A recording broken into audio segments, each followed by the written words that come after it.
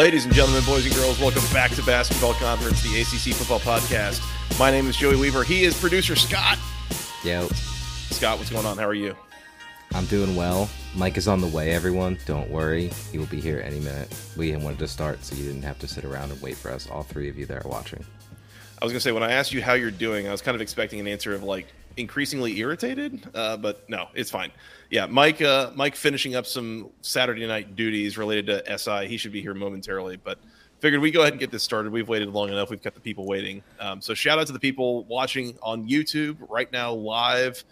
It is right at midnight on the East Coast. We have just finished up a wonderful day of college football. We have 9 ACC games to recap. It's been a lot of fun. Scott, did you get a chance to get some eyes on these games today?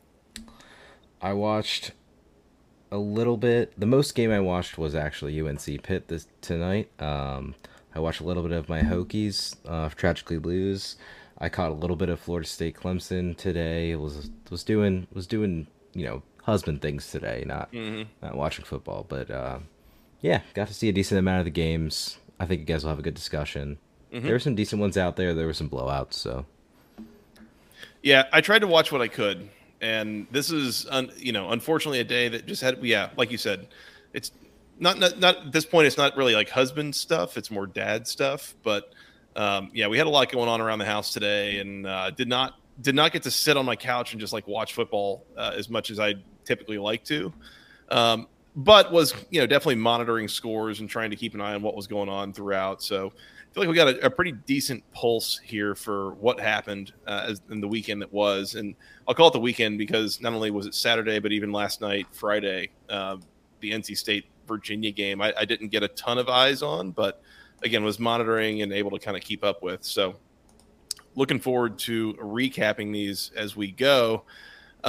Scott, where do you think we should start? What should we talk about first? Should we, first of all, just remind the people to subscribe on YouTube and hit the bell icon? 100%. If you're watching right now and you're not subscribed, hit the subscribe button, please. We see our analytics on YouTube. We've got, on average, about 400 people that are returning to view our videos. We only have 210-ish subscribers, so please hit the subscribe button, hit the like button if you're also already subscribed. Boost those numbers up. You know who you are. And we do appreciate the support. For the people that are doing it and that are subscribed and do hit the like button and do hit the bell, we really appreciate that. That helps us a lot as it relates to getting new viewers and adding to our community here on YouTube especially. So again, youtube.com/@the ACC Football Podcast. Go on there, hit the subscribe button, and if you're not joining us right now, you're listening to this later. Feel free, come on, join us Saturday nights if you want to stay up late and talk about this. We got a good community going in the comments, folks wanting to talk about these games right as they've ended. And, tomorrow's Sunday. Like, we're not going to work tomorrow. Like, just stay up a little bit late and then sleep in and come hang out with us. Correct. Where do we want to start? Do you just want to start Friday night with the Cavaliers? Sure. Yeah, why not? Well, better than there's no place that's better to start. Friday night, NC State 24, Virginia 21. Brennan Armstrong's return to Charlottesville. And we said on the preview that the story out of this game I felt like was going to be Brennan Armstrong's return to Charlottesville either being, he's going to either look like a Heisman candidate or it's not going to look very good at all. I would say it was maybe a little bit somewhere in the middle, but a little bit more on the side of not particularly great. Brennan Armstrong, 15 to 30, 180, 2 touchdowns, 1 interception.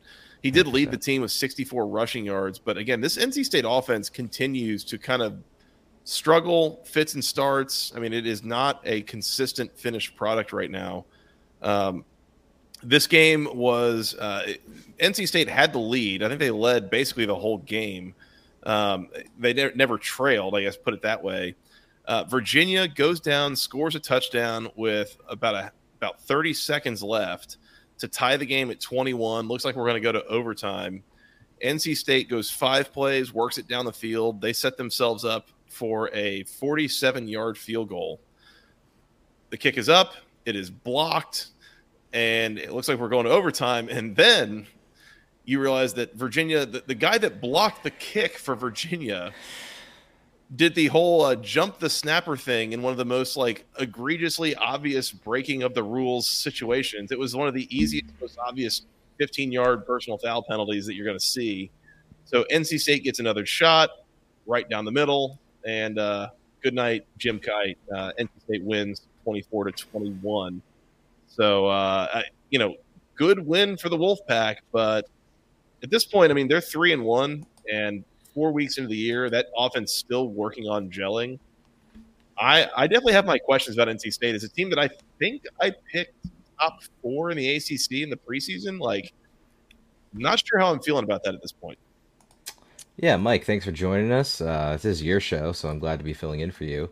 Hey, little bit of a busy night with Sports Illustrated, as you guys can imagine.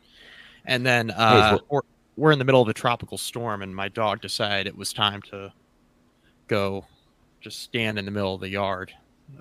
So you're looking a little soggy. Is everything okay? Everything's fine. I'm putting my socks back on currently, so that's what I'm doing. Alex Sikar, hot take. NC State is the worst 3-win team in the country. Interesting. NC State sucks. Oh, all right. Also a hot take. Go, Mike, go. No, they're not any good. I've seen enough. I've seen enough. I don't think this Brand Armstrong, Robert and I thing. I think we overrated that a little bit. I'm kind of coming around on that as well. Yeah. And I think the thing that was pointed out, it might have been even like Stanford Steve or someone who pointed out, like, when this thing really worked really, really well in Charlottesville there a couple of years ago, look back at the list of receivers that he was throwing to and compare it to what he's throwing to now. This has not been a step up in terms of receiving core and options to throw to for Brandon Armstrong. No, and it's a lateral move with the offensive line. I almost think that's first of all, your point's well taken on the receiving core. I totally agree with that, but I think the offensive line being as poor as it is just even further of an indictment, right? Like, I think that's also playing a pretty substantial role. Virginia's offensive line got him killed last year, and it's kind of turning out to be something a little bit similar at NC State. And I just don't think this is going quite as well as Wolfpack fans were hoping. Mm-hmm. I don't know. I mean, the one thing I will say here is, like, I'm not sure that NC State was the better team in this game, right? Like, Calandria had NC State in hell for a lot of this game. And I think NC State's defense is okay, but I think anytime they go up against a team that runs the ball, like, even just okay in spurts, they're in a lot of trouble. And Calandria caused a lot of issues for NC State outside of the pocket in this game. Mm-hmm. And it's not lost on me that NC State really hasn't won a lot of, like, meaningful games in the trenches. Like, they had that game against Notre Dame where they just got bludgeoned up front on both sides of the ball. UVA was trying to do a little bit of that in this game. It wasn't always successful, but I wasn't always coming away from, like, a drive in this game thinking that NC State had everything figured out up front on either side of the ball. So that's kind of my takeaway with NC State here. I think Brandon Armstrong is fine, but I just don't think this offense is going to again, a lot of football left. We still got one more week left in September. There's still time to figure this out. But, we're coming up. We're a third of the way through the season here. And NC State's offense is not very good. And it's just not very good. And they're going to have to play some more teams on the schedule where they're going to have to score some points to win these football games. I'm just not sure how many points they're going to be scoring this season. They have played 3 FBS opponents so far: UConn, Notre Dame, and Virginia, and they have scored exactly 24 points in each game. Yeah. Which, if my math is correct, I believe that is an average of roughly 24 points per game. That is. That's good math, and that's also not very good, by the way. It's not good enough. No. Certainly not what you're expecting. Again, as we said, kind of the combination of Robert and I and the transfer in of Brandon Armstrong, the thought was like, oh, this thing's going to take off like a rocket. And it has decidedly not. It has been, again, just kind of inconsistent. And there's been moments, but it's, it's not a well-oiled machine at all, to say the least. No, definitely not. So I come away from this game feeling okay about Virginia, which is kind of funny because I think Virginia fans are Virginia's very out. Awesome. Yeah, Virginia fans I think are very out on Virginia, which in some ways I understand because the Tony Elliott thing has been a disaster so far. I get it, but also I think the last couple weeks, I think they've found a little bit of something at quarterback with Calandria. Hasn't always been pretty, but there's a lot of potential there. And I think that leaves you feeling pretty good about things if you're a Virginia fan, knowing that this was a season where Virginia was never even slated to be any good. I think everybody pretty much expected them to be maybe 3-4 wins tops. This was never going to be a bowl year for Virginia. So I think just finding a quarterback is a step in the right direction. Yeah, agreed. I think the stat that I heard, I want to say it was Bud Elliott on Cover 3 who brought up, I believe Calandria was something like 80th nationally in like passing attempts and like 4th nationally in passing attempts of more than 20 yards. Like, yeah, we've said it before. This guy is like the best and worst parts of a freshman all at the same time. My guy does not care. He is not afraid of anything. Every throw is open. He has as much time as he needs to throw it. When he throws it, he's usually hucking that thing down the field and something exciting is going to happen. So what I'm saying is if you haven't yet watched a Virginia game with Anthony Calandria at quarterback, do yourself a favor and turn on the Cavs because stuff happens when they have the ball. And sometimes it's good for Virginia. Other times it's not. And that's okay. Yeah. It's fun and entertaining at the very least. They're at least entertaining, which is a step in the right direction, I would say, compared to a year ago. It was so bad last year. And I'm not saying Calandria is better than Brandon Armstrong because I don't believe that. But this offense has a pulse right now that it didn't necessarily have a lot of last year. So I understand it's 21 points. I don't want to overemphasize the fact that Virginia's offense is, anything less than far from a finished product. But I do think they have something at quarterback. Yep. Agreed. And like you said, it's not like it's particularly good, but I feel like I'm seeing a little bit of something there, like something's building, and it's a little bit better than it was. So I'll give that credit to Virginia there for sure. It's improved. There was also a quote, Mike, and I got to go find this real quick. There was a quote from Dave Doran after this game. First of all, there's a little bit of a theme this week, I think, in college football of coaches cutting wrestling promos, and it's fantastic. I'm here for it. I was going to just slide this in. It's a bad night to be somebody in your mid 80s.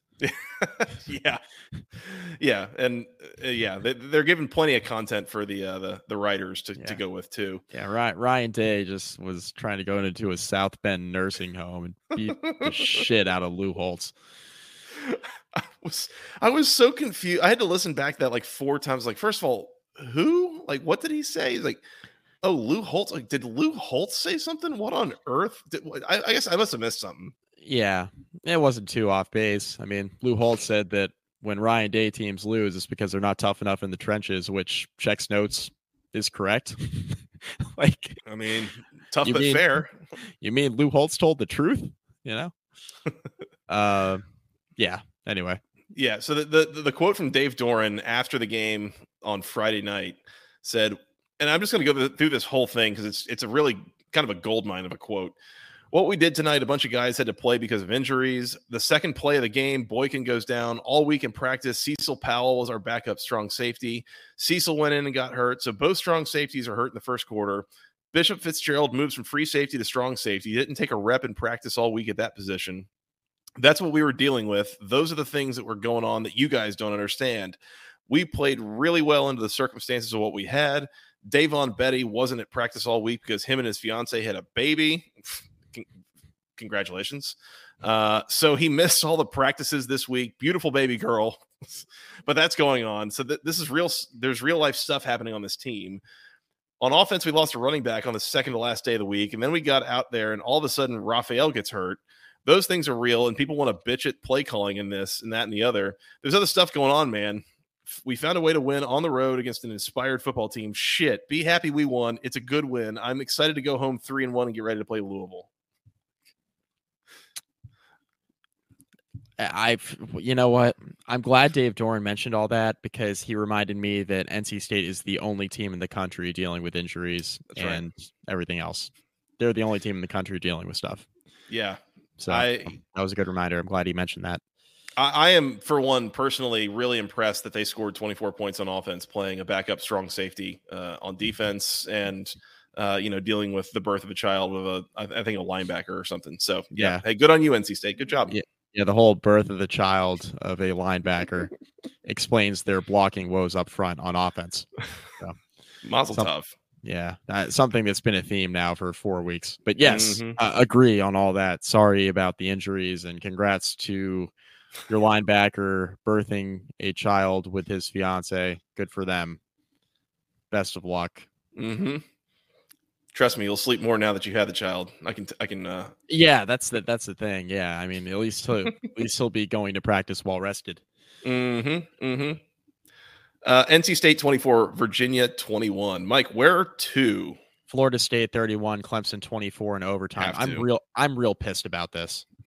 When you need mealtime inspiration, it's worth shopping Kroger, where you'll find over 30,000 mouth-watering choices that excite your inner foodie. And no matter what tasty choice you make, you'll enjoy our everyday low prices, plus extra ways to save, like digital coupons worth over $600 each week. You can also save up to $1 off per gallon at the pump with fuel points. More savings and more inspiring flavors make shopping Kroger worth it every time. Kroger, fresh for everyone. Fuel restrictions apply. I was gonna say, I texted you guys when this game was over. When I locked up Florida State minus the 2.5, this is exactly how I pictured this game going. Was Florida State basically never leading and then coming back and winning in overtime. That's why I locked it up, as I knew this is how it was going to go. Yeah, and stealing it at the end. Never lead. Yeah, like you mentioned, never leading. Clemson never trailing in regulation, and then finding a way to lose. I mean. This is real easy for me. I bet Clemson money line, and I was on the right side of that bet today, and I got totally screwed. So that's why I want to talk about this. Who did you get screwed by? I got screwed by Garrett Riley. Is who I got screwed by. You got screwed? Oh yeah. Buck stops with Dabo, but yes, Garrett Riley did his part. Yeah, I got screwed by Garrett Riley. Now Garrett Riley called a really good game for most of it.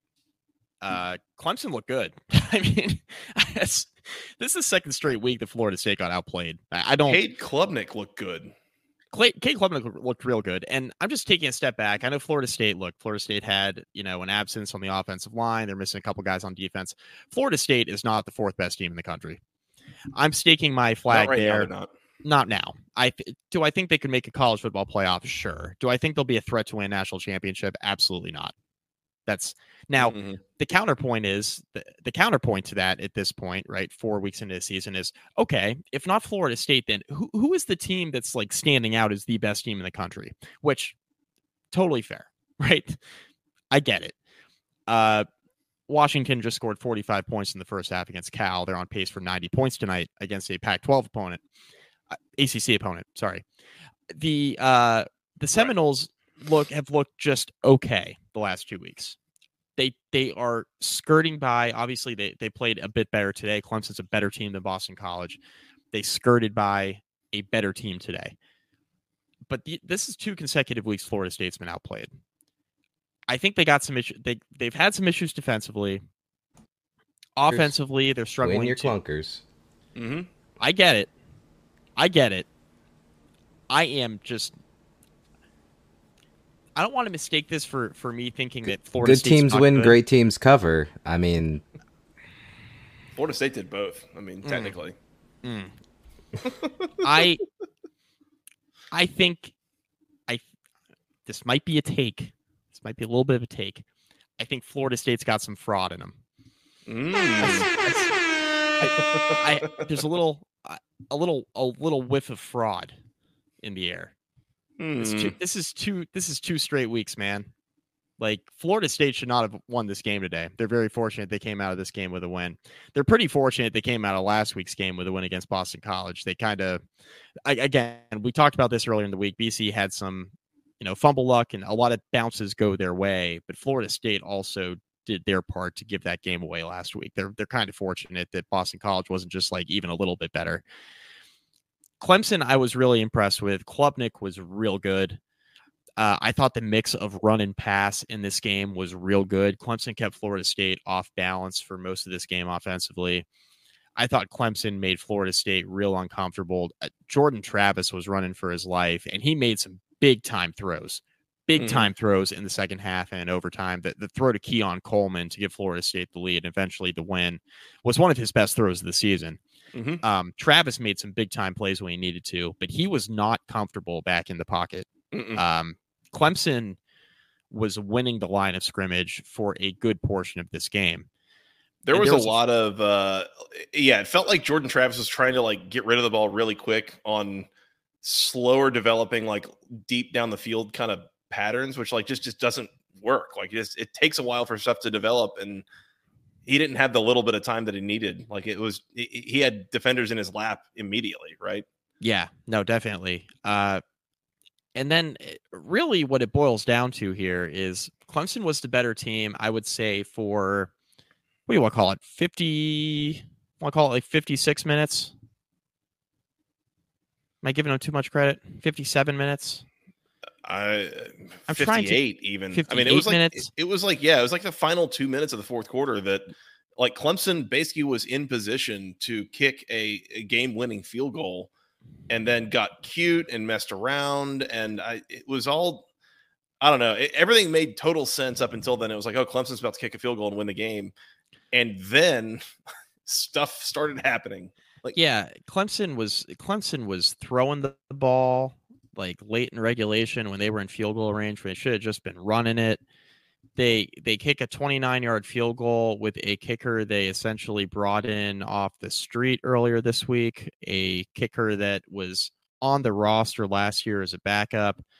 And then Clemson decided to start a freshman this year. They benched the freshman and bring the former backup kicker back, who was taking online classes in Charleston, South Carolina, before starting a job in New York City next month. By the way, don't ever let anybody tell you that college football is not the best sport on earth. Like, wait, what?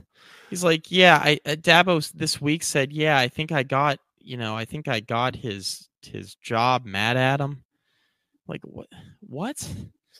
Well, Coach, I'm taking online classes. It's okay. So is 2/3 of the team. Yeah, it's a very weird situation here. So, Jonathan Whites is the name of the kicker. He missed a 29-yard chip shot with not a lot of time left. This game ends up going to overtime. Clemson has already dicked around and done some weird offensive stuff at the end of regulation. They're now down 31-24 in overtime and tasked with third and about a yard and a half. And after the field goal attempt at the end of regulation, Florida State had the ball because of what Clemson dicked around on offense. Florida State got the ball with about a minute and worked it down, and were kind of just on the edge of field goal range and couldn't quite get it there. Ended up going for it on fourth down, turned it over on downs. Didn't get it. Yep. Yeah. Clemson got back with some time, with decent field position, and couldn't decide, if they were going to be able to line up. They got a decent pass off. They couldn't decide if they were going to be able to line up to spike it, and they couldn't get lined up. This game goes to overtime. Keon Coleman catches a 24-yard touchdown reception, thanks to a great pass from Jordan Travis. Clemson gets the ball back now, down 31-24.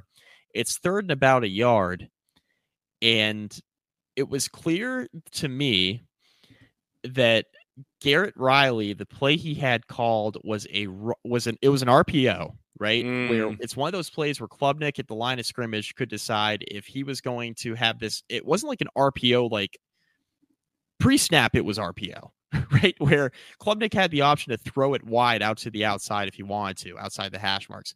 He decided to do that. He took the snap and chucked it out to his left, and it didn't work out. They were stuffed short, bringing up a 4th and short. And you see Dabo screaming at Cade Klubnik. So a lot of people were killing Garrett Riley, which in some ways I get, because you presented Klubnik the opportunity to either, have this be a called running play or throw it to the outside. But I don't think that last play was on Garrett Riley as much as it was on Cade Klubnik. It wasn't like Dabo was blowing up at Garrett Riley. He was blowing up at Cade Klubnik for making the decision to throw it outside the numbers. He said we needed a yard. Like, that's what he was screaming at him. Just hand the ball off. Like, to Shipley. Just give it. Who Shipley, by the way, as Clemson advanced the ball, like, you start at the 25-yard line, Clemson had already picked up a first down on this drive thanks to a 10-yard run by Will Shipley. So it's not. Is he good? He's real good. Just hand him the ball. He's the most definitively good thing on the Clemson's offense. Like, on any given week, like he's the best. Yeah, I'm with you. The whole thing was just hand it off. You just need a yard, and this is, I think, between that and I think you also saw at the end of regulation, Clemson gets a playoff. They get the ball about to the 50. They were certainly in position to like throw a Hail Mary or something, try to have a shot. And Cade Klubnik did not have the wherewithal to like go up and clock the ball. Yeah. So that was where you had the freshman, not true freshman, I guess, sophomore, whatever, but like the inexperienced quarterback thing of he was like, well, you know what? You got to have situational awareness, man. Like there's certain things that you do at certain points of the game that you don't do in others. And yeah, this is another example of, dude, just hand it off. Yeah. Yeah. Just hand it off. And they didn't. And then the 4th down play just really wasn't even close. Like they it was a pass play out to the right side of the formation. It just didn't work out. Got tipped at the line of scrimmage, ended up like being an overthrow. That play just didn't work out. It was dead from the start. And Clemson loses. I was holding a Clemson money line ticket. I was sick. I just couldn't believe it. Clemson just really screwing around at the end of regulation and having the opportunity they had to not only kick a field goal, but like go down and just score a touchdown and really put this thing out of reach. And they just couldn't do it. This is kind of a choke job by Clemson a little bit. Yep. This is a choke job by Clemson. I thought they were the better team for most of this game. I think Florida State's really fortunate to come out with a win. Yeah, man, I don't know. I think that, and I'm reading this Adam Parker comment, right? Because I think it's a good one. So this is one of those games where FSU is obviously not as good as we thought at this point, but also Clemson isn't as bad as we thought. At the end of the day, this is the hardest test FSU has had. And I agree with all that, right? I think there was definitely week one overreaction. I think Florida State looked so good against LSU that I think there was some overreaction there. And then Clemson looked so bad against Duke. I think there was a little bit of overreaction there, right? And Duke's hosting College Game Day next week. Notre Dame's coming to town. It's a huge game. Duke continues to roll. We'll talk about them in a bit. But, Clemson has 2 losses now. And I still feel like they can get to Charlotte. I haven't seen enough. I mean, I guess Duke is the only other team really that I've seen in the rest of the ACC that I think really just has a legitimate opportunity to get to Charlotte. There are other teams from a record standpoint who could get there right now, but on paper, I don't see any other team in the ACC right now pushing for that number 2 spot. I mean, maybe North Carolina, but North Carolina looked a little shaky early tonight. I think they definitely have a couple losses in them. So it'll be interesting to see, but I think Clemson, they lose that game at the start. Now they have 1 conference loss. I think they can definitely still sneak their way into Charlotte and play for a conference title game and perhaps give Florida State another run here in a few months. But yeah, I don't really know what to make of Clemson at this point, because I'm not sure this is the version of the offense we're going to see every single week either. Yeah. So I was gonna say it seems like I will say that it seems like Clemson's offense is gelling a little bit better than it was week one. New coordinator, young quarterback, like things take time. I get that. But it does seem like, I mean, the offense I saw today was definitely better than what I saw against Duke 3 weeks ago. And it was good last week. It was good last week too, but we didn't know what to really make of it against Florida Atlantic, you know? I was say, I'm not going to like try to act like I watched a lot of the Clemson Charleston Southern game or the FAU game that Clemson played, but like I did see a couple of highlights where there were moments of like, Cade, what on God's green earth are you doing making that throw? Like, remember that the Charleston Southern game was basically like a 3-point game at halftime, I think, because Charleston Southern had 2 turnovers that they took back to like the 1-yard line. Klubnik threw one of the worst interceptions in the history of the program. Yeah. And is that I play for Clemson. We're playing against an FCS team. Who cares? Just try it and whatever happens. Like, I don't know, maybe, but like after what, turning the ball over how many times against Duke and then seeing that a week later, I was like, does this guy know what he's doing? Like, yeah, there were definitely questions there. But again, I think, we saw him in a couple of games last year. I thought the way that he played today against Florida State was like far and away the best I have seen Cade Klubnik play against like legit high-end competition. Agree. Can he do that week over week and keep that up? I think is a big question moving forward. I'm shaking my head no, because I think he's got a little bit of it. He's young still. He's young, so I want to take that with. I want you guys to take this next statement with a grain of salt. He's got a little something going on between the ears. Right? There are some moments in the game where the lights are brightest, where he seems to be a little bit asleep at the switch, for lack of a better term. Right? We saw that a couple times today. The panicked throw out to the right on 3rd and short, the clock management at the end of the game. He had a play on the final drive in regulation setting up the game-winning field goal on an RPO where he probably should have – can't remember if he should have handed it off or should have kept it, but he made a bad read on RPO late in regulation. Some stuff that just can't happen when you're playing a team of this caliber in a tight game late.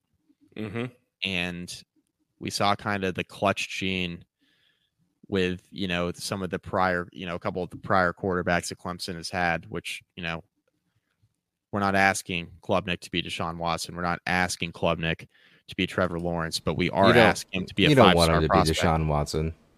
Not anymore. On the field only. Okay. Definitely keep him out of Houston if you do. Yeah, that's true. Because you're there, Joey. That's right. And there's a couple of local establishments that got Deshaun into trouble, so try to avoid that. That's true. They got your appointments. Your appointments got rebooked and stuff. You had to move some stuff around. Can Cade Klubnik just be better than Kelly Bryant? Ooh, wow, that's a take. I think that's all we're asking here. That's a take. And I you know what? And on a down by down basis, are we sure he's been better than Kelly Bryant over his first handful of starts so far? No, God! No, God, please, no! No! No! No! I'm not saying, I'm just saying. Clemson has games left at Syracuse, at Miami, home against NC State. Next week at Syracuse. Yeah, by the way, Syracuse next week. Yeah. In the it's the Carrier Dome. It's the Carrier Dome. JMA Wireless Dome. Yeah, so they're doing that next week. And then they got at Miami, home against Notre Dame, home against North Carolina. What is their record in those 4 games? 3-1. 4-0? 3, I'd say probably 3-1. They're going to lose Notre Dame. Dude, based on what I saw tonight, I think Notre Dame is one of the 4 or 5 best teams in the country. Notre Dame looks good. Notre Dame looked good. Notre Dame looked real good. They had Ohio State might have a big quarterback problem. Who knows? Yeah. Except for the final drive. Yes. Yes. No, he threw a pick 6 and the dude dropped it. He did. Yes. He did drop it. That was some Butterfinger energy. Yeah. I mean, Clemson's going to lose. Clemson's going to lose to Notre Dame, I think. I get it's in Death Valley, but that's not. Do they lose at Syracuse, at Miami, or home against North Carolina? I kind of think they're going to drop one of those games. Are we thinking this is going to be 8-4 Clemson? I'm definitely thinking 9-3. I mean, at the very least, but I kind of lean like they're going to drop one of these games at some point, and I'm not so sure that Clemson's making it to Charlotte at this point. Well, it's an uphill battle. They already have 2 conference losses. It's September 24th. You tell me Louisville's not going to go 7-1 in conference against their little patty cake schedule? Like, come on. Like, I mean, Clemson might well go 8-4 at this point. Like, lose to Notre Dame and lose one more conference game, go 5-3 in conference. They're not going to Charlotte. I mean, they got to win out. I mean, the Notre Dame game notwithstanding, like they have to. Clemson has to win out now to make in conference play. Yeah, in conference play, right? So this could be 4-loss Clemson. It would be one of the best. On the table. It would be one of the best 4-loss teams I can remember. I mean, you said they were going 8-4 after they lost to Duke in week 1. I did have that take. You did give us that take, so I did. Yeah, I was traveling, and I said, I can't wait. It's unfortunate I won't be able to get my Clemson's going 8-4 take off. So, yeah, I mean, they're probably going to lose to Notre Dame, and then they're going to lose one of those 3 games, man. I don't know.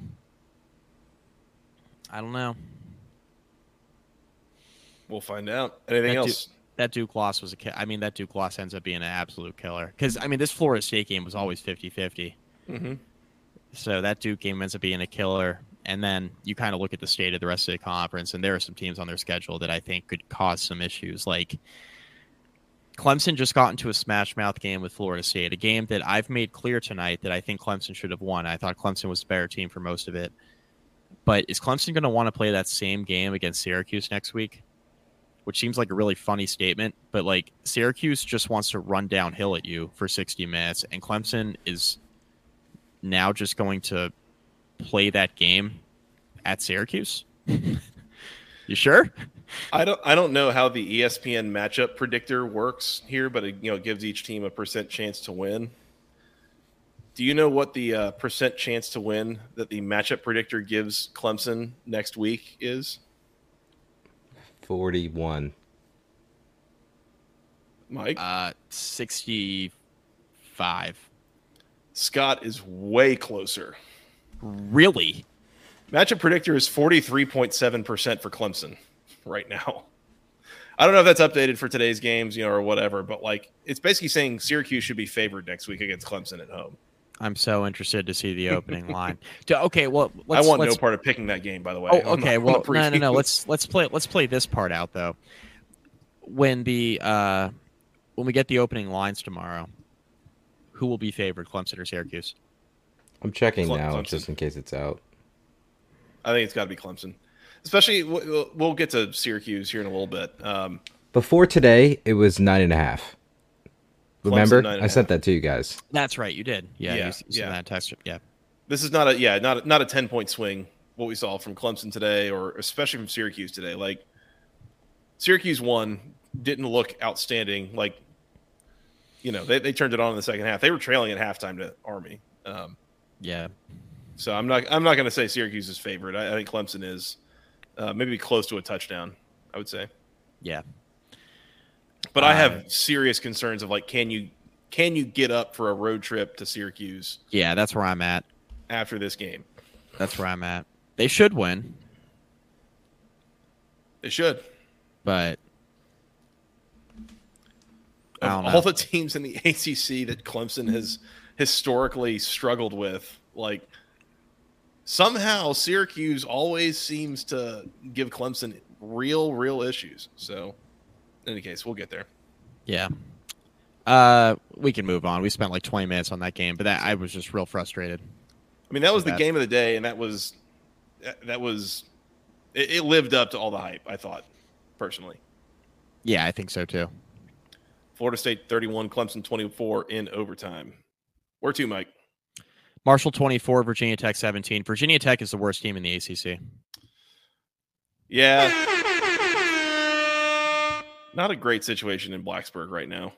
I just have a couple quick thoughts. Like I'm just not gonna spend a lot of time on this. Until Brent Pry gets like a real staff around him, like assistants that, like the offensive coordinator, defensive coordinator, until he gets like guys in there who have actually coached in those roles at the Power 5 level before being in Blacksburg, I am out on him as the coach. I'm now out on Brent Pry until he does some things with the staff. I'm out. I think Virginia, there's a non-zero chance Virginia Tech goes 1-11. Lose out from here? Yeah. I mean, show me the wins. Who else are they going to beat? Boston College. Go look at the Boston schedule. College. Who are they going to beat? Boston College sucks, but like Thomas Castellanos is going to cause Virginia Tech some issues. 100%. Assuming these quarterbacks are healthy, by the way, right? Castellanos is going to definitely cause some issues. And then you look at what UVA is doing too, and I don't know, man. Like, we're going to be playing a game in Charlottesville in November, and I don't think Virginia Tech's going to have the best quarterback on the field at that point in time. So I think Virginia Tech's going 1-11. I don't want to say 1-11. Maybe they go 2-10, but like there's a non-zero chance to go 1-11, and it's a lot higher now than it was like beginning of September, obviously. I mean, some of this has to be injury driven, right? Like this is such a different tune than we were seeing a month ago. Like, I think I said Virginia Tech goes 4-8, and I got a couple sideways looks on this podcast of like, really? Like with this schedule, like they'll do better than that. But I mean, again, multiple top receivers have been injured. There's offensive line injuries. It was not this bad of a situation to start the year, unless I'm missing something. The offensive line's terrible. You're right, Joey. But let's just look at it this way. Duke and Mike Elko was hired at the same time as Brent Pry. Mm-hmm. Duke. Who was horrific at the end of the Cutcliffe era. Yeah. And look what he did in a year and a half. This is why it's a problem. Valid point. You can turn things. It doesn't have to be a multi-year rebuild anymore. No. Like, it doesn't have to be. Well, let me couch this, right. It doesn't have to be a multi-year rebuild to be a bowl team anymore. Is it a multi-year rebuild to like take a team that was once a national title contender and turn them into that once again? Yes, that probably takes multiple years. You can't just do that with a transfer portal. This team isn't sniffing national title contender. No. I'm talking like no. Ever. No. Michael Vick ain't walking through that door. My point is, in Virginia Tech situation, where all you got to do is turn this team into a 6, 7, 8 win team in your first year. That's not even enough. It's not Like, even enough.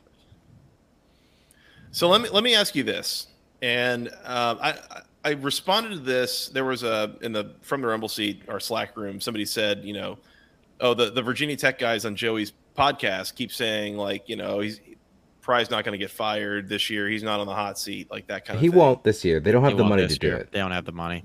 And I agree with this. I don't think he's on the hot seat. It's not a situation like that. But my defense of Brent Pry has been that he has been very open that the strategy here is redevelop these high school recruiting pipelines that Justin Fuente like absolutely salted the earth on, right? Like just destroyed to the max. Like I think if Brent Pry was really interested in trying to make a bowl game, trying to compete to be in the upper half of the ACC immediately, they would be taking more transfers. They would be doing some things differently with roster management than they've been doing. I don't think he feels a sense of urgency to win right now. I think they are more trying to win long term. That's my assessment of this strategy, and what they're trying to accomplish is let's build this thing slowly in a way that then will later turn into something that is more consistently profitable and successful. Am I right to think that way? Are people seeing it that way? Or is it just like, are you kidding me? It's like year 2 and we're just like a total train wreck. You can only sell hope for so long. Yeah. I mean, and that's the other thing I mentioned is that, right, like at some point there's a self-fulfilling prophecy of like, well, you can't get guys because you can't win games. But you can't win games if you don't get guys. So like, And Virginia Tech losing by multiple scores to Rutgers and losing and being down multiple scores against Marshall and essentially like making the final score look better than like how the game played out. This is not Virginia Tech is not so devoid of talent that they should be going and losing to Rutgers by multiple scores, being down multiple scores in the fourth quarter against Marshall. The talent is not that bad on the roster. This is a coaching thing, right? Like, we can have an argument if Tech got into ACC play and lost to, like, Pittsburgh and lost to NC State and lost to Syracuse. And, find out this week, right? Lost to Duke. Like, Duke's on the schedule this year, but you get my point. Like, teams that have shown, and Duke's an interesting example because they started their, their coaching regime started at the same time, right? Like, teams that are more well-rounded, if you want to have a conversation about, Tech losing to teams that have better built-out depth in conference play, yeah, let's have a talent discussion. But Rutgers and Marshall are not very good. And you just lost back-to-back games in pretty uninspiring fashion. And I think that's more on coaching than talent. And you can only sell hope for so long. Virginia Tech's won one Power 5 game in 2 years. It was last year in September against Boston College. They have not really come close to winning one since then, right? They beat Old Dominion in the opener. I guess you could say they semi came close against Purdue, but Purdue pulled away in the second half too. Last year they choked away a couple games. NC State comes to mind last year. Choked away NC State. But so far, Brent Pryce got 4 wins in a year and a half. His wins are Wofford, Old Dominion, Woo. Liberty, Woo. and Boston College. Woo. Those are the 4 wins. And Virginia Tech isn't so lacking in talent, especially this year, that they should be losing games like this and really just not even having a chance to win. Tech started out fast today. They got out to a hot start. They scored on the first drive of the game. They got a turnover. 6 plays, 75 yards, 3-minute drive, touchdowns. Got an interception early in the game. They turned Marshall over. Script worked well. Yeah, and I thought Kyron Drones played okay. Offensive line was really bad again. But, I mean, this is going to get real ugly. Like, Tech's got Pitt in primetime on ACC Network at Lane Stadium next Saturday. That's going to be a loss. They got Florida State and Tallahassee the week after. That's going to be a loss. You got Wake on the schedule. They got Syracuse on the schedule. They got NC State still. They got BC and Virginia. Look, if the bye week comes in 2 weeks, and if there aren't major changes during that bye week, somebody needs to be fired. Somebody. I'm not saying Brent Pry needs to be fired, but an offensive coordinator, defensive coordinator, somebody's got to go. Yeah. Yeah. This is resembling... They should not be losing this many games. Adam Parker is 100% in the chat. He just said you could turn, with the portal, you could turn any team from 3 wins to a bowl team with the right coach. I agree with you. Which is all that we're saying. Let's look at Duke. Again, I said that off the top. Duke came in with Mike Elko with arguably less talent to begin with. I think he inherited a 2-10 team or something like that. Correct. So he inherited a 2-10 team who had already beaten Virginia Tech. That's besides the point. And turned them around into a 9-win team last year, and they're rolling this year, and they might be a wagon. We don't know. Game Day's going there for the first time. They could beat Notre Dame next week. We don't know. Might be a wagon. All I have to say is I'm really glad I have a family and a wife, and I don't have to suffer through this every Saturday, and it's the only thing I have to do. I have other things to do. And 6 years ago, as a 23-year-old dude, 22-year-old dude, I probably wouldn't have said that. And they still sucked then. But, God, they disgust me. Let's move on. Rasheen Ali, what was it? 27 carries for 174 yards and 2 scores for Marshall. One of them was a 6. So I just want to point this out real quick. One of them was like a 61-yard touchdown run, and I understand you can't just like erase one run, but just from take a step back and think about how bad Virginia Tech's rushing defense has been. I thought Virginia Tech's rushing defense today actually kind of took a step forward. I'm trying to look for like a small silver lining. They made life difficult for him for most of the game. So I was that one touchdown run ended up being a killer, but I was happy with how the defense looked at times, which is, I guess, is a step in the right direction. But the other 26 carries going for 113 yards is really not that bad, all things considered. Short of 4.3 a carry. Yeah. So we good here? They're just a whole bag of ass. To make yourself feel better about the Virginia Tech Hokies, you could go shop at Home Field. Home Field Apparel. They've got 150 plus schools on their website, including the Hokies. Use code GOACC at checkout for 15% off your first order. I'm not wearing my Home Field right now because it is dirty, but if you go check out the Home Field site, they released a game package for Florida State Clemson today. They release game packages every week this season. So go check out Home Field Apparel. The link is in the description on YouTube and on audio. Just click the link. Help us out. Use code GOACC at checkout. 50% off your first order. Bang. Every school in the ACC. If you're trying Except to support Stanford. your team, except Stanford. Yeah. Noted ACC program, Stanford, who will also have full voting rights, I guess, since that's a point of discussion at this point. Everyone in the ACC, go, other than Stanford, go find stuff on homefieldapparel.com. Lots of super cool vintage designs and really, really soft T-shirts. Highly recommended. Go find them there. Yes. Hey, it's Kaylee Cuoco for Priceline. Ready to go to your happy place for a happy price? Well, why didn't you say so? Just download the Priceline app right now and save up to 60% on hotels. So whether it's Cousin Kevin's Kazoo Concert in Kansas City, go Kevin, or Becky's Bachelorette Bash in Bermuda, you never have to miss a trip ever again. So download the Priceline app today. Your savings are waiting. Go to your happy place for a happy price. Go to your happy price, Priceline. Please do. Where are we going, Mike? Oh, your jackets made me some money. They did. Is this repeatable? They looked like an entirely different football team tonight. I tweeted this out. I think it was like early in the fourth quarter. Georgia Tech 30, Wake Forest 16. This was like such a bizarro world game in so many different ways. I tweeted out this Georgia Tech team was like the opposite of the team that they have been through 3 weeks coming into this week.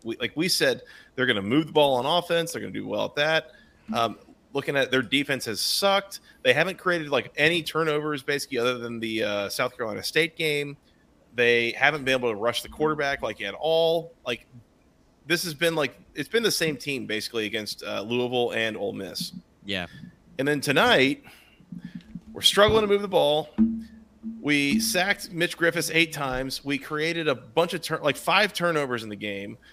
The least penalized team in the country. They came in with 5 penalties through 3 games. They were penalized like 14 times for like 130 yards or something, which when something like that happens, like a super non-penalized team gets penalized 14 times for like 130 yards, you know, there's like an alarm bell that goes off of does that make sense? But anyways, just a really bizarre game here and the way that it played out. Good win for Georgia Tech.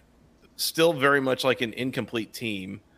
I thought that, you know, I think they sacked Mitch Griffiths 8 times. They created 3 interceptions.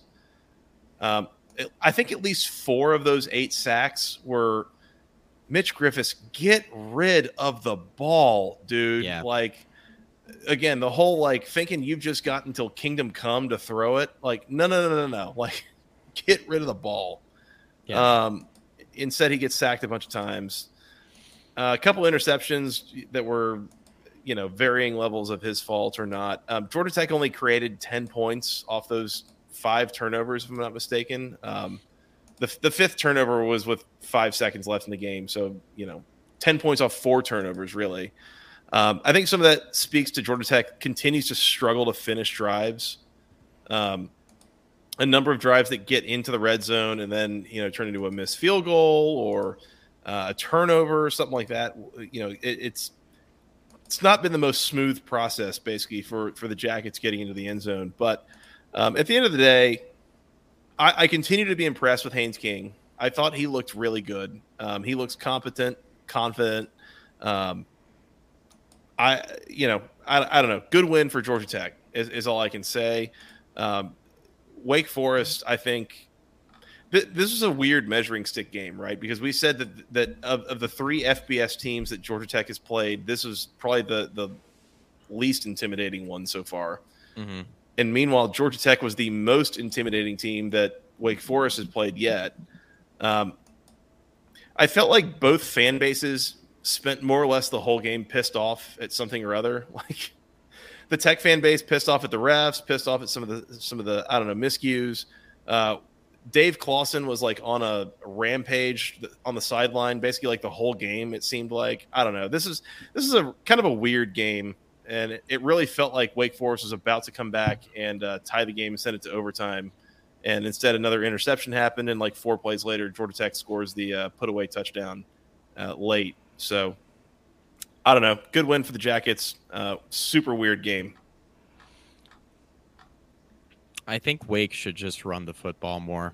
I know they're used to throwing it a ton, but I think your theory of Mitch Griffiths being a Jag is pretty correct. Mm-hmm. He kind of exemplified that against a Georgia Tech defense that I still think is pretty bad. Like Justice Ellison averaged almost 8 yards per carry tonight, and they just kind of went away from that. And I get like game script contributes to that. Georgia Tech jumps out to a lead. You feel like you have to throw the ball more, but like at some point you just have to stop throwing the football with your quarterback who continuously turns it over. Like this is just hand the ball off to your really good running back that Georgia Tech can't stop. And Wake Forest just refused to do it. I don't know, Mitch Griffiths had a 27-yard carry in this game, and the other 19 carries resulted in 16 yards. Now, that includes the 8 sacks, but it's, a lot of running the ball. Like, running the ball with Justice Ellison worked really well, and they only did it 18 times. Yeah, and like, come on, man. Not sure why. Yeah, I mean, he's averaging 7.6 a carry, and you just... I think you're going to be looking back at the tape and you're going to be like, man, why didn't we give him the ball more? Mm-hmm. Mm-hmm. Which I thought is how Ohio State was going to look at the Marvin Harrison situation tonight, potentially, but ended up working out fine. Yeah. And Dennis, Georgia Tech has graduated out of the bottom of the conference, still need to learn how to win, but are in that middle tier. I completely agree with the need to learn how to win comment. That is spot on. Like, absolutely they do. How are we feeling about that last part? Because, like, maybe we revisit this in a couple of weeks, right? Like, are we sure?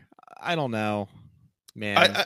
I mean, I do go back to, like, I remember, I think the very first team preview that we did in the preseason was with Connor O'Neill. Mm-hmm. And I kind of remember him talking through the Wake schedule and mentioning the Georgia Tech game. Mm-hmm. And the tone was very, like, dismissive. It was like, well, that's like a walkthrough, whatever. I was like, is it? Yeah. Because, the way you've talked about this Wake team, there's some questions there. And I've been pretty adamant. Like, I think Tech might be better than some people think they're going to be. Like, I don't think they're going to win the ACC or anything close. Like, they might threaten to make a bowl game, and those wins got to come from somewhere. So there's that. Yeah, I mean, I don't know. The toughest game on Georgia Tech schedules next week. I cannot wait to preview it. Man, our Falcons got smoked today. And I have to assume it was a look-ahead spot. That's what Leffler's telling the media, One thing I do want to call out, by the way, that has been a definitive pattern now that we have seen in 3 games. against FBS competition. I'll throw the South Carolina State game out. In 3 games, Georgia Tech has looked definitively better in the first half of games than in the second half. They come out of halftime, and I don't know if they're not making adjustments or if they're making bad adjustments or if they don't know what the other team's going to do and they can't kind of predict the adjustments or what it is. But, there have been 3 games now that they have looked worse coming out of halftime than they looked going into it. And that's a data point from a coaching standpoint that we need to keep an eye on and might be useful for some live in-game betting if you're, if that's the way your brain works. Yeah, with the exception of this coming weekend against Bowling Green, I think I might just start betting against Georgia Tech in the third quarter. Sounds like. I would recommend doing that because so far, they have I would have to go look at the actual scoring numbers, but it's nothing great. Yeah. I don't know. Weird game. I bet Georgia Tech money line. I mentioned on the preview that we both picked Wake on the preview, but we did throw out there that we did mention that Georgia Tech money line could be worth a look. I went ahead and just fired on that and won some money. So shout out to the Jackets, baby. This game also, by the way, I had this in a teaser with the total going over. And I think when we picked this game, I think it was at like 60. And I think the number I got that I teased was like 58.5. And it still didn't go over that number. Yeah. Man, these teams have got to work on the red zone offense situation because they both had a miserable time trying to punch it in when they got down near the goal line. I mean, Wake Forest only scoring 16 points against a bad Georgia Tech defense is not something I had on my bingo card this evening. I was very pleasantly surprised by how Georgia Tech's defense played in this football game. Yeah, I agree. 3 points in the first half for Wake. Not great. No.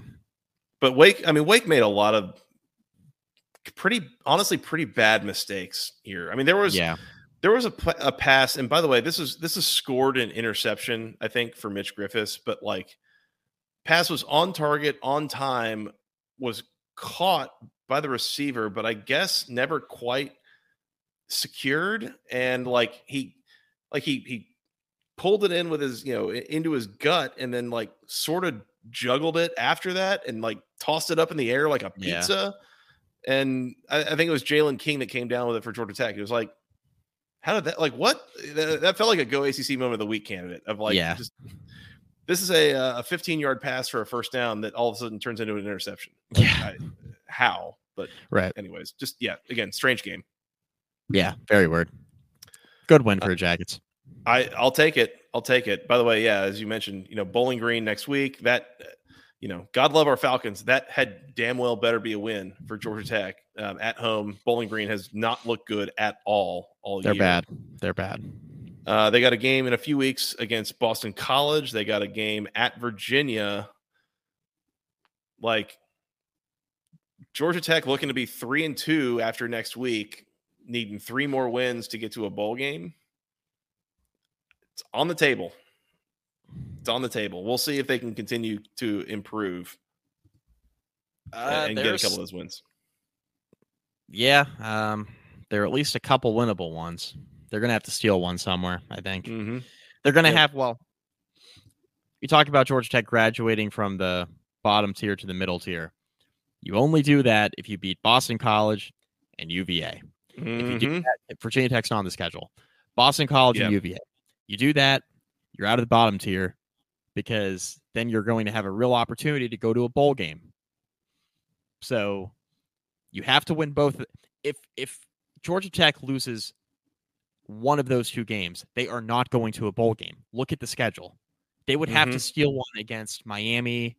They'd really have to win 2 at that point, right? They'd have to beat Miami and North Carolina. I mean, Georgia hasn't really been all that impressive, but they're not beating Georgia, right? I don't think. Not until I see it. Not until I see it. So, they're definitely not beating Clemson as a well-oiled machine there. And Clemson, right. Clemson, of course, too. So, I mean, they would almost have to steal 2 at that point. it's on the table. You got to beat Bowling Green, and you got to sweep BC and UVA and give yourself a shot. Yeah. If not, you got to pull a couple upsets. There's that game the weekend before Thanksgiving against Syracuse that, yeah. Again, not trying to get in the way of that freight train, but they also only scored 3 points in the first half this week. So why don't we go there next? Gonna do that? Yeah, let's do it. Georgia Tech 30, Wake Forest 16. Before we do that, Mike, by the way, this recap was brought to you by section103.com, the internet's premier place for all things wonderful Georgia Tech apparel. They have t-shirts, sweatshirts, hoodies, something for men, women, children, something for the whole family. They've got some jerseys supporting the players, with NIL such. They've got Zach Pyron, Dante Smith, and Haynes King, of course, our Lord and Savior Haynes King leading the Jackets to victory tonight. So if you want to support them, support the podcast, support the site, go to section103.com, use promo code GOACC for 10% off your first order. I love mine. I've got my Georgia, Atlanta football logo. It's a performance shirt. It's really comfortable, keeping me cool. That was a really hot day here in Houston. And so I was wearing this to help keep me cool and support my team on game day. So in any case, if you're looking to support Georgia Tech, if you have Georgia Tech fans in your life that need a t-shirt, a sweatshirt, a hoodie, a 3-quarter baseball shirt, all sorts of good things, send them to section103.com and use promo code GOACC for 10% off of your first order. Big shout out to Steven and the gang for their support. We have really enjoyed working with them and excited to continue working with them through the rest of this season. Mike, you called out Syracuse. Let's do it. Syracuse 29, Army 16. A game that sounds like it was a comfortable win for Syracuse. Not quite. This was 10-3 at halftime for Army. And if my math is correct, I believe Army held the ball for 23 minutes of the first half. Syracuse, I think, only ran 17 offensive plays in the first half. Full on just sit on the ball situation for Army. Syracuse comes out from halftime and gets some points on the board and ends up putting this thing away, but it was a pretty sleepy early first half performance for the Orange here. Good teams win. Somewhat okay teams push. Thank you, Syracuse, for letting me cash my parlay. Did we pick this at 13.5? We did. Damn it, we Syracuse. did, and you guys lost because of that. Damn that stings. But nothing will be worse than me betting the under on Purdue, Wisconsin on Friday night. If you know, you know. Okay. Syracuse had to score 20. The most disgusting of beats. We're running Philly special up 3 touchdowns with 3 minutes left because the card says go for 2. Because the card says go for 2. Because Mike McDaniel in Spotsylvania, Virginia, is holding an under 54.5 ticket. So we gotta go for 2, says Luke Fickle. Because God doesn't love Mike McDaniel. Yeah. Oh man. Oh man. So, anyways, Syracuse almost covered here. They actually had this covered until Army scored a touchdown with, I think, less than a minute left. They got a stop on Syracuse. Syracuse punts with a minute and a half left, something like that. Army has the ball on their own 20-yard line, and noted explosive offense. Army, one play, 80 yards to the house. And sure. Now I'm sad. I didn't even know that. I'm now upset now. What the hell? They went for 2 and didn't get it. Yeah. That is why your bet pushed, Scott. I was happier knowing it pushed rather than know it that way. Yeah. I wasn't even sure Army was going to get the ball back. And then they did, and one play later, we got to push. Noted explosive play Army screwing up their SP+. We taking anything from Syracuse in this game? Not really. They started poorly and then scored basically the equivalent of 4 touchdowns. I know that's not exactly how it went, but they scored 26 unanswered points here. Mm-hmm. It's fine. It's fine. They got away without running Garrett Schrader too much in this game. 10 rushing attempts, including 2 sacks. So That's the thing that I'm wanting to monitor is especially when the game plan last week against Purdue, Schrader had 26 rushing attempts or something like that. Like, and we say this about like quarterbacks in particular. Like, you can't let him take too many hits, like that kind of thing. But at some point, is he just like a running back who can throw? Like, there's nothing objectively wrong with him running the ball 15, 20 times a game. I guess. I don't know. That Syracuse Army time of possession difference in the first half was something. Yes, that is correct. Mm-hmm. It was something. There's a reason why Syracuse only scored 3 first half points. It wasn't just poor offensive execution. It was the fact that Army just decided they were going to keep the ball away from noted explosive offense Syracuse. Which Army had 2 drives the first half of more than 9 minutes. Which, I mean, look, in Army's defense, Syracuse scored 26 unanswered in the second half. So maybe it was the right decision to keep it out of Syracuse's hands, right? Mm-hmm. So that's the classic Service Academy game plan, right? Is shorten the game, limit the possessions, and come what may. With a spread passing attack, which is what Army's trying to do now. Very weird. Mm-hmm. Mm-hmm. I mean, this is not the option offense. This is not the option offense of old. They threw 21 passes in this game. Army did. So the last time that Army was running like a fairly conventional college football offense, they were horrifically bad. Like, yeah, this is the better part of 20 years ago now, I think. This is like, I think Paul Johnson was still at Navy before Army switched over to running the option. And before they did run like a pro style offense, they were horrible. Yeah. Like 1-11, 0-12 every year level horrible. So, yeah. In any case, we'll see how that works out. Yeah, this is fine. Syracuse, yeah. Let's just ignore this for Syracuse, and we'll see what happens next week. So Syracuse won their first 6 games last year, remember? Yeah. Or they won their first. They started. I think the joke was they started 5-0, and we were making jokes that they might not make a bowl game. I think that was like the joke. And then they won the 6th game. We're like, okay, now they might not win a game the rest of the way.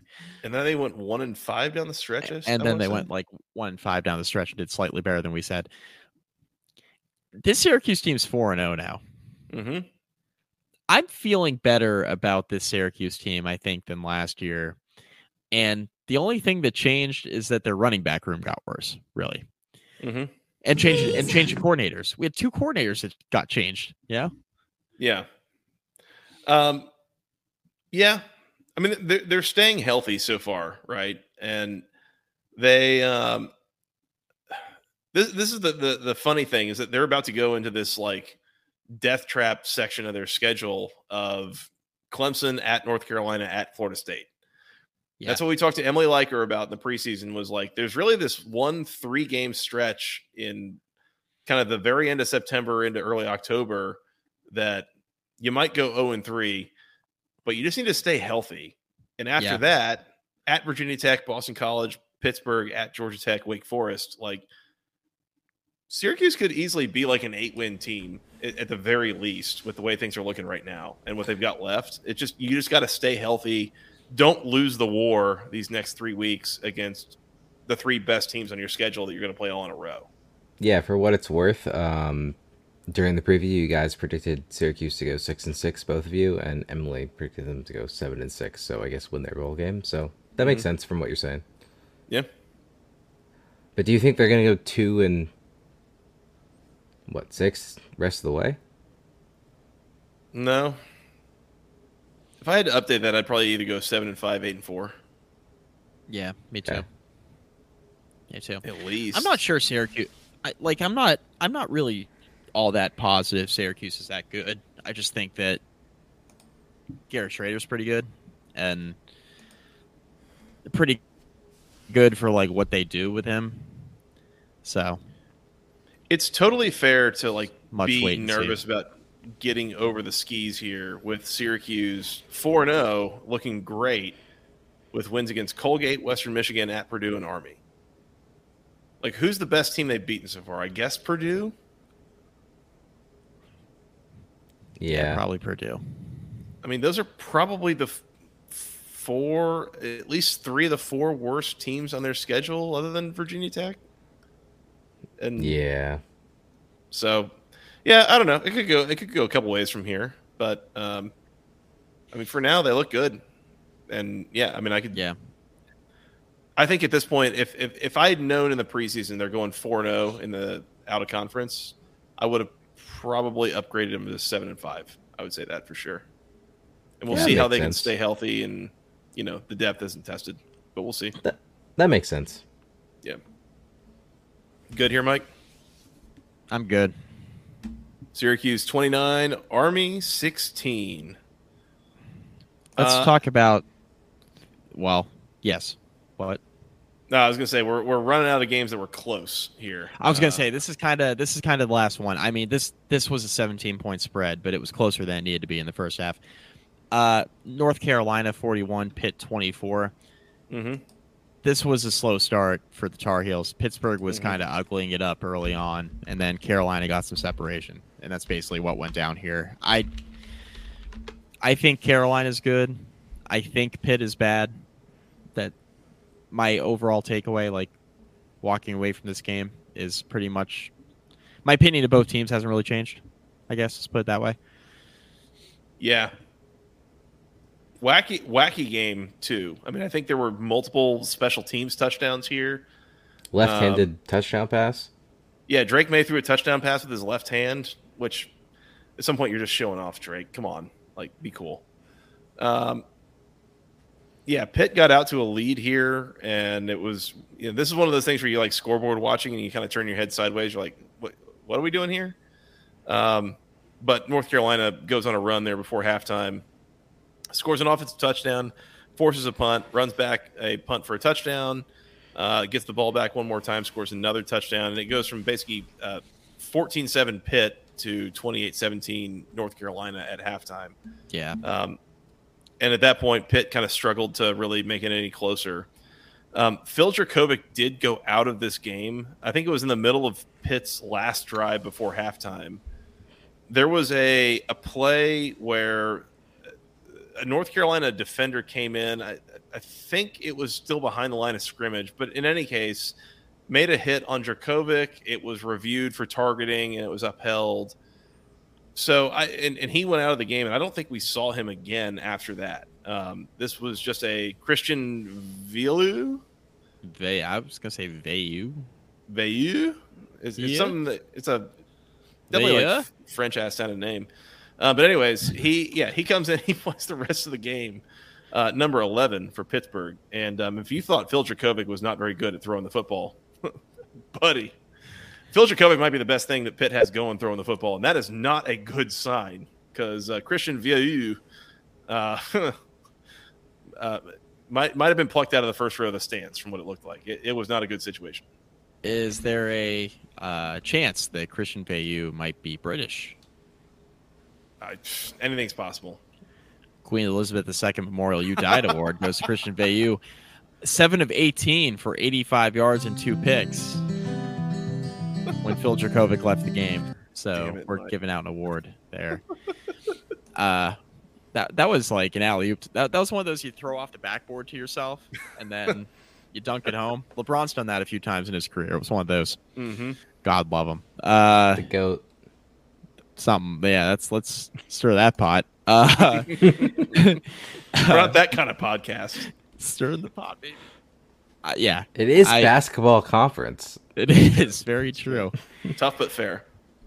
Very true. He is Canadian. There you go. That is a bummer.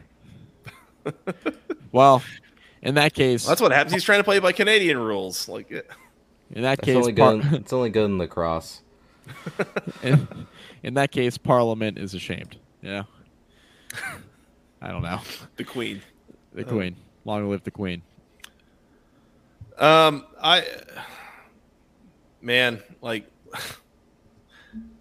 Pitt, what are we doing here? Bad. Yeah, I mean, they're pretty bad. Pitt might miss a bowl game. What's funny is like looking at Dracovic's line passing. It actually doesn't look that bad. Like 11 for 15 for 109 yards. It's not very efficient, but like completing more than 2/3 of your passes, like that's really not bad. That's much better than what we've seen from him the last couple weeks. Mm-hmm. And yet, there's like a little cynical part of me that wondered after this targeting penalty, did he go out because there were definite like concerns about a concussion, or was it a little bit of like a here's our out situation of I think it was just a way to, it's like, okay, our quarterback's a little hurt. Hey, fan base, I know you're clamoring for somebody other than Dracovic. This is what you're going to get if Phil Dracovic's not on the field. Yeah. So Pitt's down bad at quarterback. I think Pitt's going 4-8 after September. That's my thought. Or after like the first 4 games of September, I guess. I think they're going 4-8. I sure as hell am not going to raise my hand and tell you you're wrong on that. I mean, I look at this and, yeah, I mean, they've got 7 more ACC games left and a road trip to Notre Dame. Like, it would be, and I think we said this on the preview, and if not, at the very least in the text thread, I think Scott texted us saying, like, hey, by the way, Pitt's up 14-7 on North Carolina in the second quarter. And it was basically just like, we knew it. Like, We knew it. Of course, Pitt is going to pick like the most random time to go supernova and beat somebody they're not supposed to. The spread was suspicious, like the whole thing. It was just, and this did end up being kind of a wacky game in a couple different ways. But I don't know how much actual magic might be there for Pitt. Right. So I'm kind of with you of they're 1-3 through 4 games. I don't know that they're winning 5 games the rest of the year and making a bowl game. Like, I think Pitt, 5-7, 4-8 is probably where they're going to end up here. 5-7 would be incredible. Looking at the schedule, they got Syracuse, they got Notre Dame. There are some annoying teams they got to play still, and I only see a couple of teams they will probably be favored against on there. I mean, they still got Louisville. I don't know, man. They'll be favored against Virginia Tech. They'll be favored against Boston College probably, but that's about it. Like, are they going to be favored against anybody else the rest of the season? I'm not sure that the answer is yes. So something has to change on that offense. Otherwise, no. I mean, you can't project them to score a whole lot more than 17-ish points on offense every week. Now, when you get a kickoff return for a touchdown this week, I mean, obviously that helps, but offense didn't do that. No. So they're Pitt's down bad. Pitt's going to miss a bowl game, I think. I kind of feel that way too. Anything I else think here? We have 3 more. No, I think we have 3 more, and they were all various levels of blowout. But the one I want to talk about is Louisville 56, Boston College 28. You want to talk about Louisville going speaking over of what the are we total doing by here? Themselves? Speaking of what are we doing here? Boston College. It's time to have a dialogue. What are we doing here? This was not ideal from Boston College. When's he getting fired? No. When's he getting fired? End of the year. It kind of feels like it's heading that way, right? Like, yeah. Louisville hit, I know you just said this, they hit the total themselves. The total was 54. Louisville scored 42 points by halftime. Right. And the worst part of this, they could have just took a nap on the field and they still would have won the game. Boston College gets the ball down 35-7 with about 3 minutes left till halftime. And they go 8 plays, 75 yards, and they score a touchdown with about 33 seconds left until halftime. So it's 35-14. All right, good. We're going to the locker room. We got some momentum. We've scored touchdowns on our last 2 offensive possessions. We just got to figure out a way to stop Louisville. Oh, look, Louisville scored again before halftime. Louisville gets the ball back with 33 seconds left. It's a touchback. First play from the 25. Jawar Jordan, 42 yards on the ground, all the way into field goal territory. Timeout, Louisville. Next play, Louisville penalty, holding. Next play, Jack Plummer, 42 yards to the house to Jamari Thrash. Louisville ran 2 plays that counted and scored and ran up 75 yards of offense. Like, seriously? We can't do any better than this, Boston College. Like, I mean, 30 seconds. I for one am not going to be duped into thinking Jack Plummer's good. But it took me longer some than people 30 seconds to describe that. But some people would look at this game and say, wow, Jack Plummer, he's a pretty good quarterback because he went 18 of 21 for 388 and 5 touchdowns. I will not be duped into thinking Jack Plummer's a good quarterback. He was good today, though, because Boston College is awful. And Plummer had a really good day. I'm not trying to take anything away. It's more of just, it's time to dunk on Boston College. And that's exactly what I'm going to do. Louisville first half drive chart. Are you ready? Okay, this is disgusting. Yes, please. I believe it goes touchdown, touchdown, touchdown, touchdown, touchdown, touchdown. Yep. Are there any more touchdowns? In the second half, there were. Yes. Yeah, there were multiple. But yeah, that was a 6 for 6. Louisville possessions ending in touchdowns. So noted defensive-oriented head coach Jeff Hafley. How did the defense go in that first half? Because it doesn't look like the results were really what you were looking for here. Do they win next week against UVA? Who? Boston College. Is it Louisville? Yeah, for sure. Boston College? I mean, yeah, maybe. I don't know. Like, it's kind of a team of like deficient teams. Deficient teams with like somebody flawed but like kind of exciting quarterbacks. Their next 4 games: UVA, Army, Georgia Tech, UConn. Oh, and then okay, we'll say next 5 games: Syracuse. So I think I think UVA could beat them. I think Army could beat them. Georgia Tech will definitely beat them. UConn, they suck, and Syracuse could definitely beat them. So you're thinking when's he fired? So you're thinking Boston College is going to be like, what is that, like 2-7?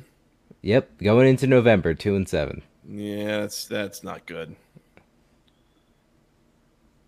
The real opportunity is the bye week, which would be in a couple weeks. They play Virginia at home and then at Army, and then you got a bye week before you go to Georgia Tech. So if you're gonna do it mid-season, the bye week is what makes sense. I just don't know that Boston College has the urgency to fire a guy mid-season like that. Like, if they lose the next 2 games, I think they will. It's a valid take. Nothing would surprise me nowadays because you got to get into the transfer portal. You got to try to get ahead in terms of your recruiting classes and stuff like that. But like Boston College is probably just going to hire the Holy Cross coach, right? Is that kind of? I mean, the Holy Cross coach almost beat them. Right. What's his name? Hafley's a bad. What it boils down to is Hafley is obviously not a good fit because he's going to get fired. But like from a regionality standpoint, you had no ties really to Chestnut Hill. This is a weird. Mm-hmm. I mean, it was kind of a weird fit.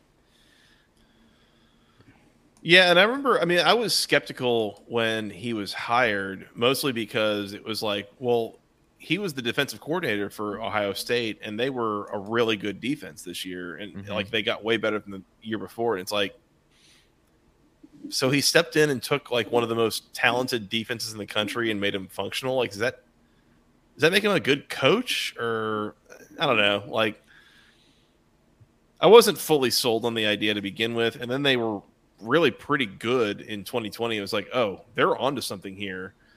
And it's been a slow downhill trajectory since then. So I'm personally just excited for the return of Steve Adazio, a la Graciano. Mm-hmm. Yeah. Yeah, that's fair. That would be something. I think Louisville's going 9-3, by the way. Yeah, probably. They're probably going to lose at home to Notre Dame. I'll probably pick Duke to beat them at home, but that is at home. And I'll probably pick them to lose at Miami based on what we know there. Yeah. But I will be picking Louisville to go on the road and win in Raleigh on Friday. They will win in Pittsburgh a couple weeks later. They will beat Virginia Tech and Virginia and Kentucky all at home. So I think Louisville's going 9-3 at this point. Seems reasonable. Mm-hmm. Flawed team, but that schedule is very forgiving. So, bag of ass. I was gonna say it probably got worse when we realized that Duke is actually like legit good. So, Duke 41, UConn 7. By the way. Yeah, Duke just walked up and smoked UConn. Yeah, dueling scores. Miami 41, Temple 7. I didn't watch a lick of either one of these. Nope. I checked the score when they were like both mid second quarter, and it's like, oh yeah, both of them taking care of business. No further questions. We're good. Yeah. So you guys let us know if we missed anything pertinent from those games. But Tyler Van Dyke, 11 touchdown passes now. He had 10 all last season. So I say that's an improvement. 4 games all took. Mm-hmm. Yeah. Good performances here from Miami and from Duke. I mean, Duke up 27-0 at halftime. I mean, that's pretty dominant. We knew that UConn. We mentioned this on the preview that UConn would just did not have it on offense, losing their quarterback. I think a week or so ago, after he had played against he had played against NC State earlier in the year, and he went out, and this UConn offense is not the same at all. Not that it was particularly good before, but whatever was good about it, it's not now. So, yeah. So, Duke 41, UConn 7, Miami 41-7 over Temple. So, no further questions there. All good. Good job, guys. 2 easy wins. That's it. Yeah. That is it. Do we need to talk about Bowling Green getting absolutely rolled by Ohio today? I should have bet it. Ohio's a wagon. Yeah, I should have bet it. And we called this on the preview, by the way. I don't think Ohio's a wagon as much as Bowling Green is a derailed wagon or a de-wheeled wagon. I think it's both. I think it's Ohio is a wagon, and I think it's also Bowling Green. Like we were in full scale fade Bowling Green season here. I think. Yeah. I think our beloved Falcons, might be horrendous. Yeah, I think I have a feeling they're not going to be favored against Georgia Tech. Just a hunch. I would say stranger things have happened, but I'm not sure they have. So yeah, just a hunch. Yep. What else before we work on getting out of here? We got to give some awards. Yeah, I'm going to institute a new one. Uh-oh. Oh, no. We owe you an apology award. Okay. I'd like to issue mine to Justin Fuente. Okay, you have my attention.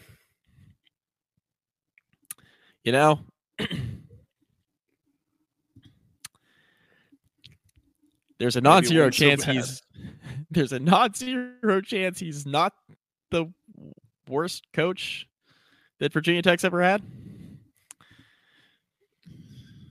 Wow, that's high praise. Says a lot about Brett Pry and his staff, I'll tell you that. Mike less than fired up about the Hokies right now. What's the pretty cool, pretty damn cool, the Steve Ballmer clapping his hands. That's my thought about Brent Pry, recruiting the state of Virginia and then subsequently just not beating anybody they play. Pretty cool, pretty damn cool. Helping us or hurting us? Yeah. Are you going to help us or are you going to hurt us? Buddy, you're doing plenty of the hurting yourself. All right. On a completely unrelated note, I do want to point out that I believe that the best recruiting class that Jeff Collins had was after his first season at Georgia Tech, and the recruiting classes slowly degraded from there. I don't know why I felt compelled to bring this up at this moment. But that's an interesting. You know what? Totally unrelated. That's right. Weird. It just came to me. I don't know why. That's weird. Yeah, a very odd thought to have that was not related whatsoever. You know.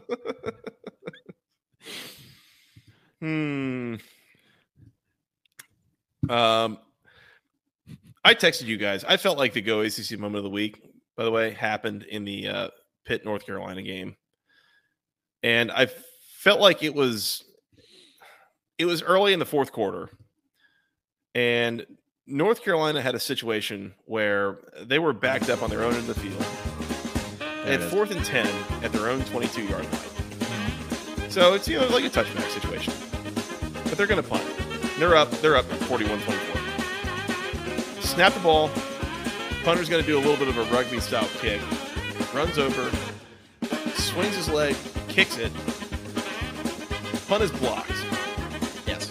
Now, Mike, when you picture a punt being blocked, how does a punt get blocked? Guy reaches his hands up in the air. That's correct. Gets a finger on it. Maybe even knocks it down, something like that. Right. Obviously blocks the punt. Nope, not this one.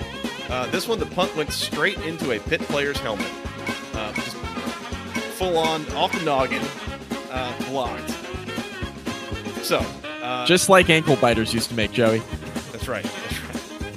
So, Pitt recovers. They're going to get the ball. They've got the ball. They're down 17 points early in the fourth quarter, and they have just blocked a punt by happenstance, and they now have the ball in the red zone, basically. First play, Christian Vieux, run for 3 yards, fumbles recovered by UNC. And it was just like a total drop the ball situation. Yeah. First play. Go ACC to that. So we're punting it into people's heads and then fumbling as a resulting, to give up the resulting field position. So good on both North Carolina and Pittsburgh. Yeah. Go ACC to that. And like you said, Christian Vieux had a drop the Italian fingers. What is the nationality of this man? Is he English, Italian, Canadian? He had a drop his balls moment, as you mentioned. As one does. One does. Been there. Do we have a Brian Van Gordon? What's that? Contrary to Babyface. Been there. A Brian Van Gordon Memorial U Tried Award. Yeah, it goes to UVA trying to block the game-winning field goal by NC State and getting called for a 15-yard penalty for leaping over the center. Personal foul, leaping. NC State got 15 yards off of that and subsequently kicked a game-winning field goal. So go ACC to that, or I guess go Brian Van Gordon to that. It was so close. You just barely, completely, blatantly illegal. Just so beautiful. So beautiful. Not to be undone, by the way, by UVA's late touchdown and then Anthony Calandria taking his helmet off and leading to a 15-yard penalty on the ensuing kickoff to put NC State in good field position in the first place to even drive down to win that game. Just a comedy of errors by UVA at the end of that football game. That doesn't include the 15-yard penalty after they scored the touchdown to make the 2-point conversion happen from the 17-yard line. That's correct. Forgot about that as well. Thank you, Scott. Forgot about that as well. Thank you very much for that. That was a valuable addition to the conversation. Multiple boneheaded moments down the stretch of that football game. Anthony Calandria looked like he was ready for someone to throw him a couple beers so he could crack him Stone Cold Steve Austin style. Just ultimate fired up, peak levels. Just ridiculous. That was awesome. Yeah. I love this conference. It's just so dumb. The Friday night games especially are always stupid. So just ridiculous. It's just so dumb. I mean, it's the second week in a row we've had a really, really dumb Friday night game. So next week, get jacked up for Louisville at NC State, baby. Oh, hell yeah. Hell yeah. Yeah. We're going to find out a lot about NC State in particular, I think, in that matchup. Could we Bryant Volume Shooter of the Week? Do we have one? Wake Forest running back Damon Claiborne, 13 carries for 42 yards is that'll work. Oh, Gross. I would say Mitch Griffiths 20 carries for 43 yards, but that includes 8 sacks, so it's a little bit skewed. Mitch Griffiths' passing stats were so ass too. 16 of 30 for 162 yards. Yeah, that's 5.4 per attempt, and that's not ideal. My wife's calling my cell phone. Please hold. Ruh-roh. You're in trouble. I don't know. We will accept any other answers that are offered here. I somehow pulled up the Louisville Boston College box score as if a 56-28 game is going to have a single Kobe Bryant Memorial Volume Shooter of the Week award candidate, which just no way. My kid just peed through his pajamas, and he's now awake screaming. So I will see you guys on the preview. Perfect way to wrap up Week 4. Yes. Come find us on Twitter. He's not the only one. Let me just sneak this in before I go get the sleep sack and get him situated. He is not the only one who pissed through his stuff in Week 4. Thank you. Pissed down his leg. All right. Bye, Mike. See you Tuesday. I think that's our cue, Scott. We should probably get out of here. That's fine. We'll end this podcast the way we started it without Mike here. Just fine. All right. In the meantime, you can find us on Twitter. I'm at FTRSJoey. He's at Mike McDaniel SI. Together at BC Podcast ACC. Go find producer Scott at Severus Snipes on Twitter. Severus_Snipes for what that's worth. If you want to go find all of Scott's tweets, go do that. All of my tweets are just liking or retweeting the podcast tweets now. So there you go. The second channel for finding the podcast. We're on iTunes, we're on Spotify, all the good places you find your podcast. We're on YouTube, youtube.com/@the-ACC-football-podcast. Like, subscribe, find all the podcasts there. Definitely subscribe. Hit the subscribe button. Hit the bell button. If you're listening to this later and you're wondering how we get all these comments in the stream, those are Saturday night live. So come find us there. I don't know if we'll be able to do this next week for what it's worth. I think I'll be out of town. But most Saturdays this fall, I think the goal is to do this Saturday night live situation, Saturday Night Fever. So come join us here. Scott, anything else I'm forgetting? Facebook.com/basketball conference. Rate, review. Find all of the podcasts that are live streamed there. Email at us. BC Podcast ACC on Instagram. Correct. Instagram, BC Podcast ACC. Subscribe on YouTube. Trying to get to 250. Also, if you're still listening, thank you. And we might have some new branding coming out. That should be fun. So, if anyone cares about podcast logos, look for ours to maybe be updated soon. Yep. There's no better time to update your podcast logo than like week 8 of the season. So keep an eye out for that. Week 4, 5. 5, 4. Podcast, or not podcast, conference plays starting. So it's aligning. That's true. Getting smaller slates every week as we start conference only play, six games next week, 5 conference games, and then Georgia Tech versus Bowling Green. So, God, I'm going to have to come up with like multiple locks on a 6-game slate. That'll be an adventure. Show up to find out what to fade. We'll say that. Tune in Thursday or Friday, folks. We'll be back. We'll be back. On that note, for Mr. Mike McDaniel, Mr. Producer Scott, I am Joey Weaver. We will talk to you again very, very soon when we preview Week 5 in the ACC, another really good week. So keep it tuned here. Until then, go ACC.